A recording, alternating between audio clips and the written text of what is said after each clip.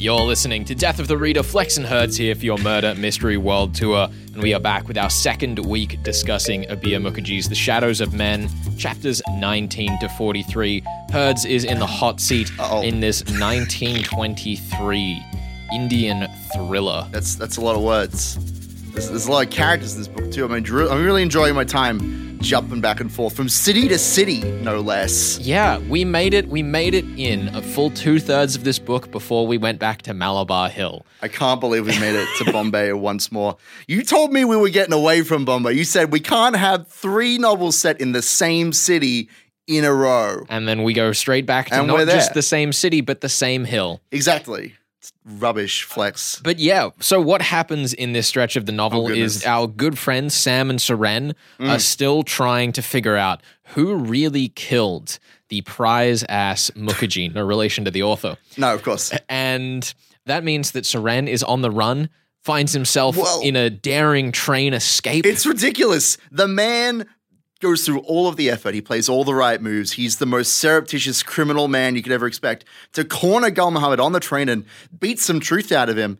And then he jumps off the train. Seren does not get what he wants at all. He goes through all this pain and violence and nearly getting murdered by the police that he's, supposed to be tied with. Yeah. And then he just leaps off the train while it's running and ends up in even more pain. It's kind of fantastic. It's great. It's great. It's just so good seeing a character go to that much effort and failing and it being more compelling on account of doing so. Well, that's exactly it, right? It's got to be compelling failure, and I think that we really hit it out of the park with this one. Yeah, we then basically get into the world of espionage. Goodness. The character... The Colonel. Colonel Dawson, who had been mysteriously missing in the first part of the book, reappears drowned in smoke in an opium den from Sam's past, which was hilarious. The first one he ever went to. Yeah. It's ridiculous. There's this really great line where Colonel Dawson is basically like, I probably knew you were going to be an opium addict before even you did. Yeah, that's and it's ridiculous. like, did they set him up? Yeah, possibly. Probably. Yeah, I'd say so. It's this weird step between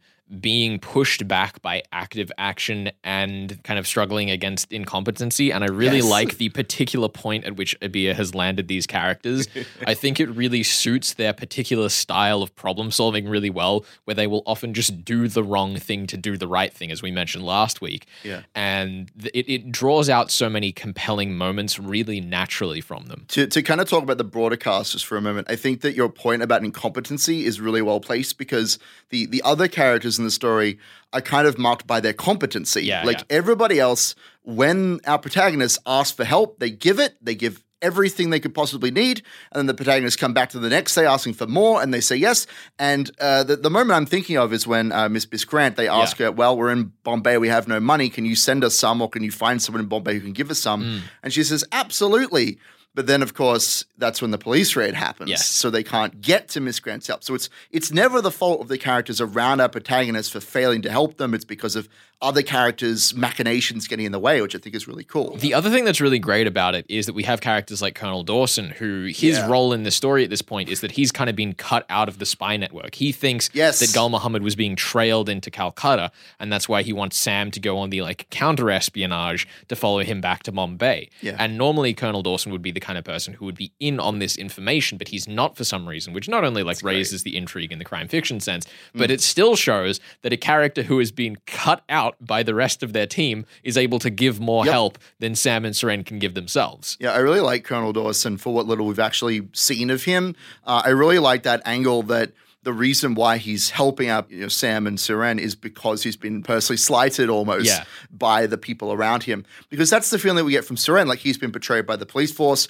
and Sam is not trusted to be as part of the case, and Colonel Dawson is not trusted as part of the spy network. Like, all three of these characters are combined together in their power, their crime-fighting power, by all being cut out of the system. And then that trail of espionage results in them, as Herds alluded to earlier, going to Bombay on a flight to beat Gul Muhammad there. They enlist the assistance of Miss Grant, who is probably my favorite character in the book. She's absolutely loaded with money. She has a fast car. she clearly loves Sam Wyndham, but neither of them will admit it. Yes. And she races them and Siren in the back seat in the trunk, I believe, all the way to a military airbase. Yes. Where the two of them are dressed up as post officers to be shipped to Bombay. There's this really great line where they go through the entire cover story for Siren when he's in Bombay, and Sam's like, "What's my cover story?" And he's like, "You haven't committed a crime. You play yourself."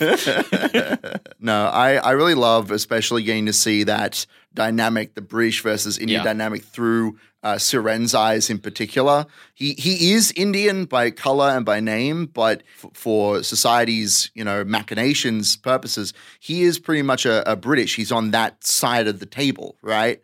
We all know how the separation of the British and the Indian powers kind of went, so the future may not be so bright for Siren, but for now, it's interesting watching this novel as he almost like rediscovers what it's like to be an Indian in this city, right? Yeah, I mean, if you were reading along with us when we covered The Dying Day, or if you've read the Malabar House series by Vaseem Khan, one of the characters that you'll meet right up front in that is Roshan Seth, who is at Malabar House, the kind of dregs of the Indian police force, because he cozied up too much to the British, in the same way Sam could never go the other way, even though Sam, speaks willingness to sleep at a Bengali hostel.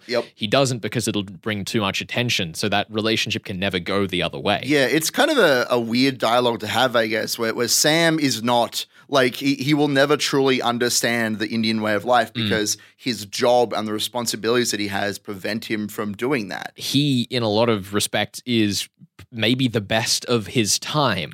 Hopefully. And it's so weird, seeing him as a modern reader and being like, oh, that is not to my palate. Yeah. There's something so authentic about the way that Abir has portrayed it. He hasn't, as I mentioned earlier, pulled any punches on it. He's not afraid for his protagonists to seem like terrible people by modern standards because to the characters in the novel, they are being judged by the standards of their time. But it's still written in intelligent enough of a fashion that you can understand that by reading it rather than some more classic crime fiction where you read it and go really? Sir Arthur Conan Doyle? You said what about the structure of his feet? Oh, no. Yeah, I mean, this is always the struggle of writing historical fiction where you have to portray characters who are steeped in the culture.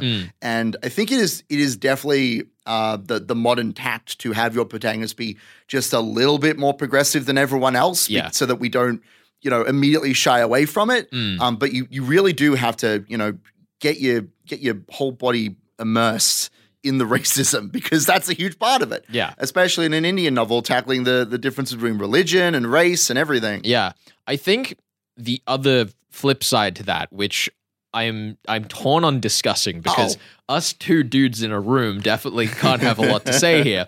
Oh, no, yeah. The thing I did notice in The Shadows in Men is that we have, 5 women in the whole book to 20 men? Yeah. And they're all written with agency. None of them are fools. Yeah, none of them are incapable of anything.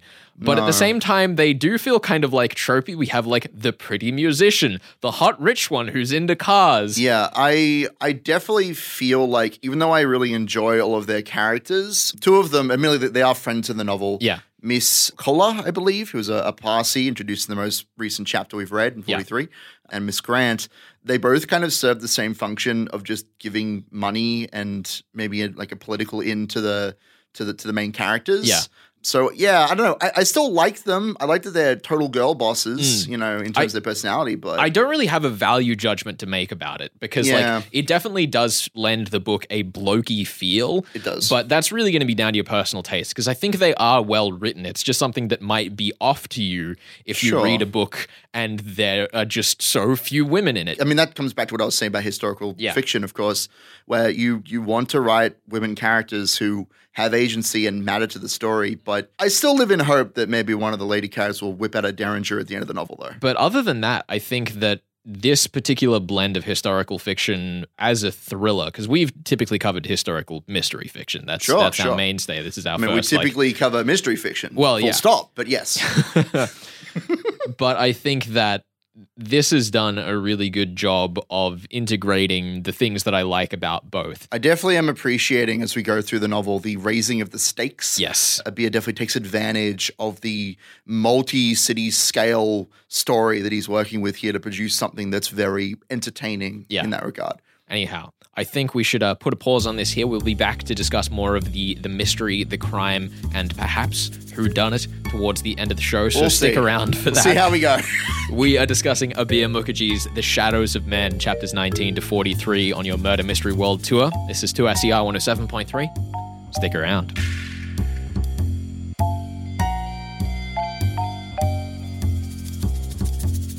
You're listening to Death of the Reader. Flex and Herds here. We're talking Abir Mukherjee's The Shadows of Men, and we are joined by the man himself. If you've made it this far in and are somehow still unfamiliar with Sam Wyndham and Suren Banerjee, The Shadows of Men is their 5th outing, and Abir co-host the Red Hot Chili Riders was Vaseem Khan and his mother. Abir, welcome to the show. Yeah, well, it's wonderful to be here, guys. Thank you so much for having me on. As I was saying, I was slightly upset that you had Vaseem Khan on first. But you've both explained to me that he was the warm-up act, and I'm happy with that. Well, let's also be clear. The money you slipped under the table to us to make sure that he tested the waters so we didn't make too much of a fool of you was a respectable deal for yourself, I think. It's true. It's win-win. Let's put it that way. Win-win. I think it's all worked out pretty well. Now, Abir, the Shadows of Men gets off to a very self-explanatory start. Sam meets with Udam the Lion Singh to blackmail him into doing less crime. Is writing crime fiction easier the looser your canons are?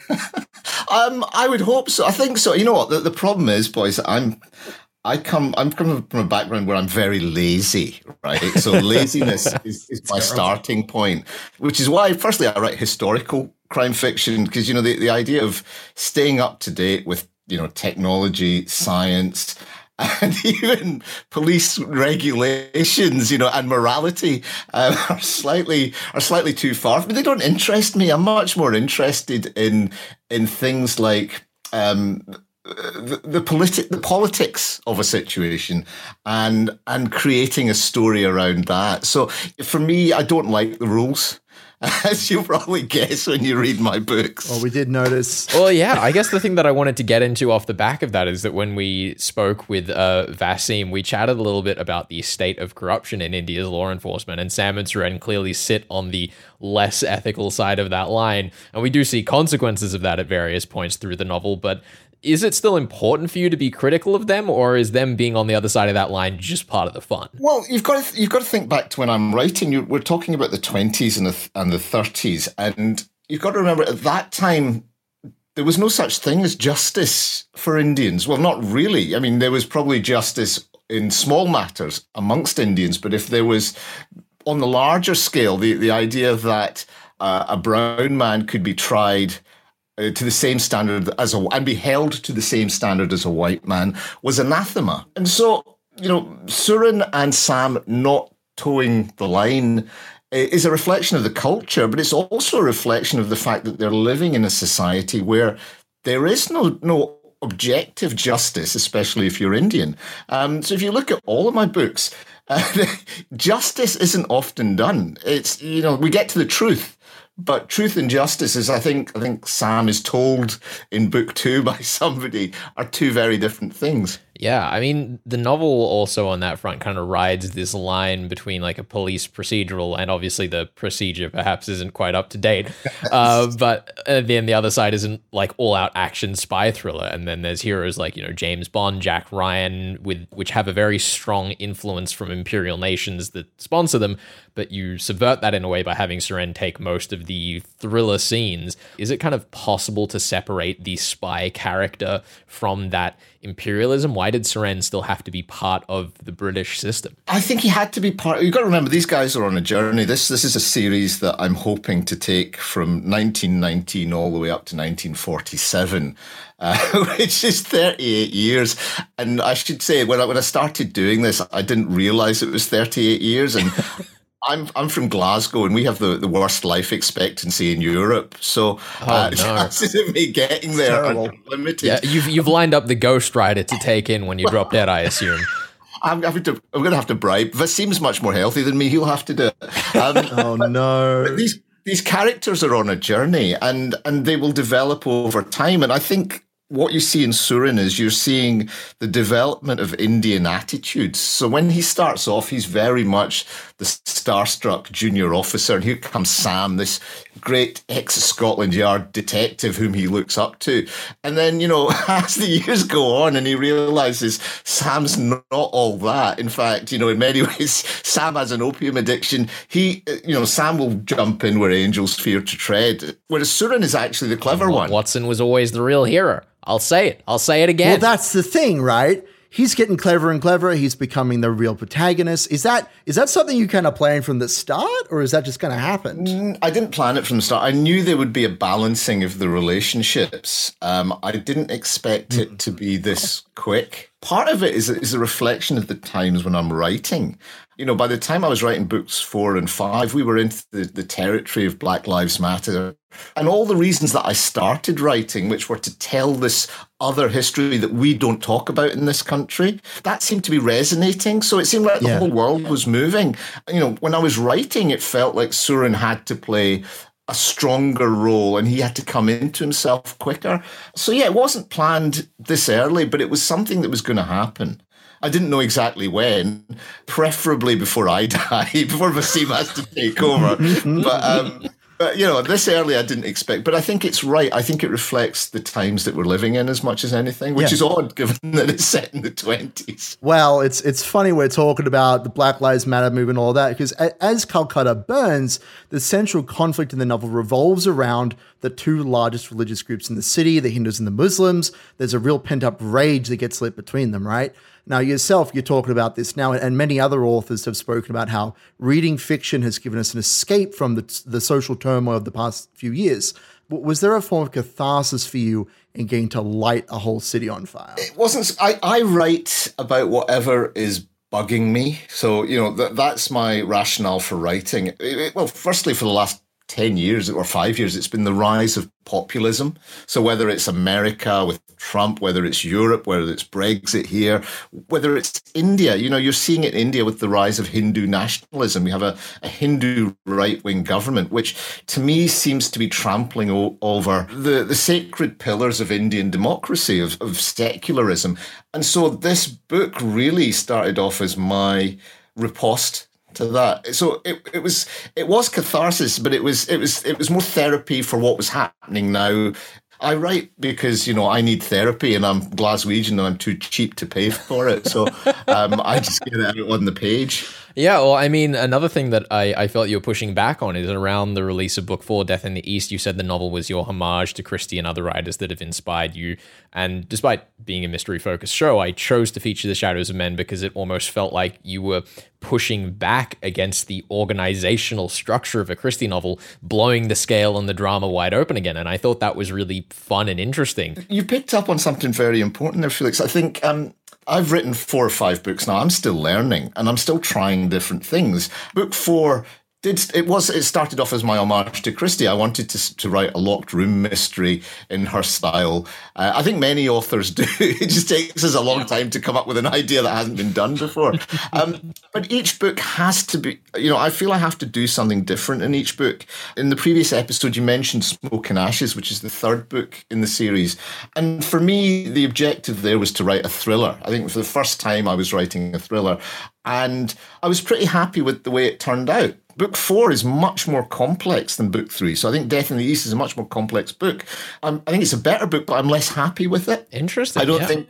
Yeah, I don't think, given I'd set myself a standard that I wanted to get to, and I didn't reach it. But it's still, it's a much more complicated book. And similarly with number 5, The Shadows of Men, it's the first time we're seeing half of the action from Surin's point of view. Yeah. I grew up Tartan Noir. And if you look back, that's very different to what was coming out of England at that time, or before. It's very different to what was coming out of America.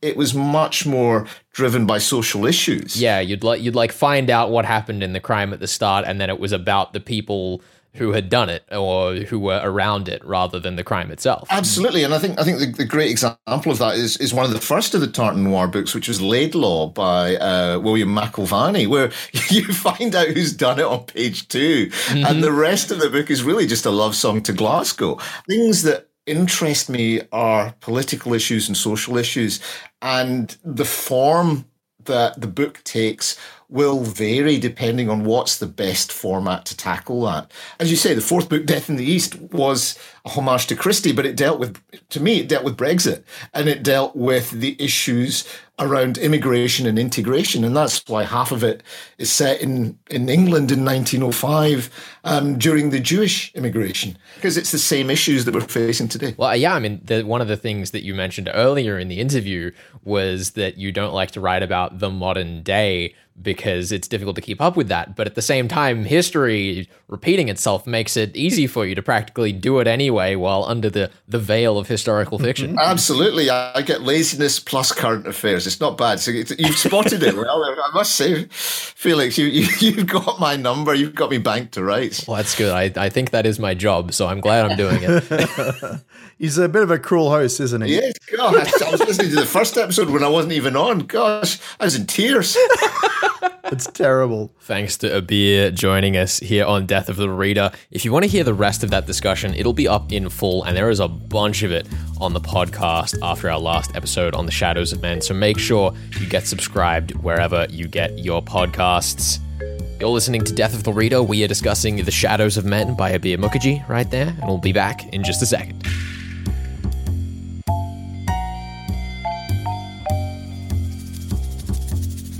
You're listening to Death of the Reader. Flex and Herds here for your Murder Mystery World Tour. We are discussing Abir Mukherjee's The Shadows of Men, chapters 19 to 43. Herds is the one doing the solutions this time around. Flex, can I ask for a small mercy? No. No, I'm going to ask anyway. We'll ask anyway, but I'm not going to give it. Can we hold off on the whodunit until later on in the episode? Because that's... I don't know. I'm having trouble here. There's so many little mysteries and things in this story. And I know you're going to put some points on some exciting stuff, but I'll be entirely honest. The whodunit is well hidden. Yeah. Well, let me put it this way for those of you who haven't been reading along with us, which we should, by the way. If you want to read along with us here on the show, it's one of the best ways, and we love hearing from those of you who do in our inbox at Flex and Herds on social media, whatever platform you choose to use, except TikTok. We're not there yet. Not yet. One day. One day. And we love hearing from you, so by all means, drop things in. But the thing that should be obvious if you've been reading along is that unless Gul Muhammad is lying that he didn't murder Prashant Mukherjee, it couldn't have been anyone who was introduced in part one of the story, which is against our normal rules of fair play. And I'm going to call you out on that, of course. Yeah. I mean, you've already kind of called yourself out for not giving me a fair play situation here. That said, I think I can work around it. Yeah. So here's the deal, right? Let's be clear. We've cornered Gul Muhammad in the back of a taxi, which was not their original plan, which is stupid. Fantastic. The whole setup for the scene is like, we got to steal a taxi and then wait in the taxi line where Gul Muhammad is getting off the train where we won't have any guards, and we'll just follow whoever happens to pick him up. Like, what are you doing? Yeah. Pick him up yourself.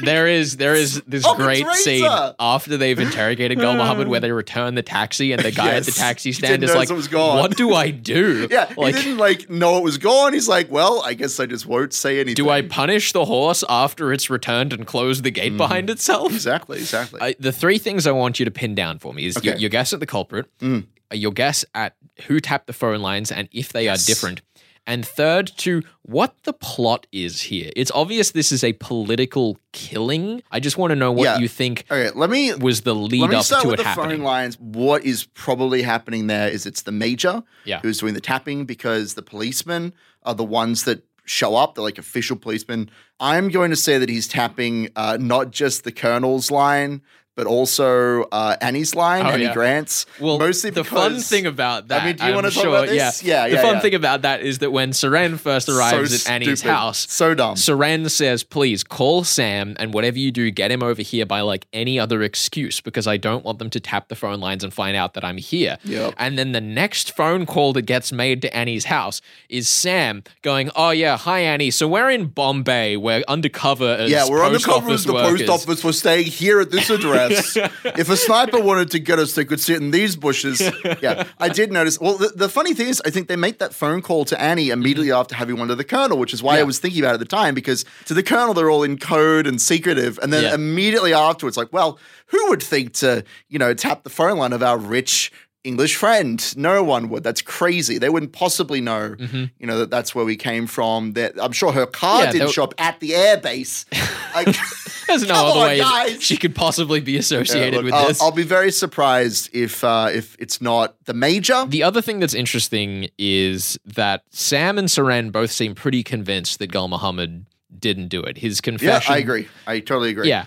I mean, look, even if this is a thriller and not a murder mystery novel, like there's a rule of thumb in storytelling. Yeah. If the characters work towards a goal and they reach the goal and they're given the reward for the goal, it's probably like you don't look a gift horse in the mouth in that situation. They have worked so hard to catch Gul Muhammad. They've failed multiple times. They finally got to him and he says, I didn't do it.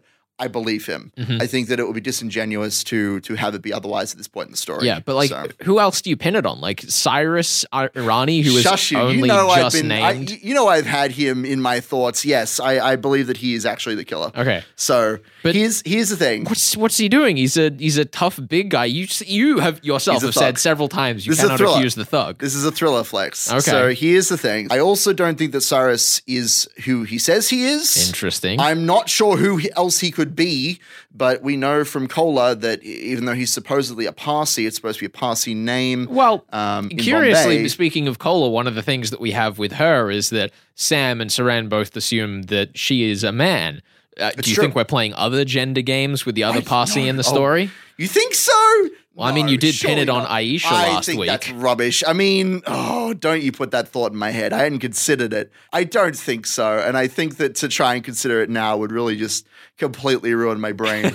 I will say, I think that Kola is above board based on the way that she's been handling the boys so far. She's been nothing but helpful.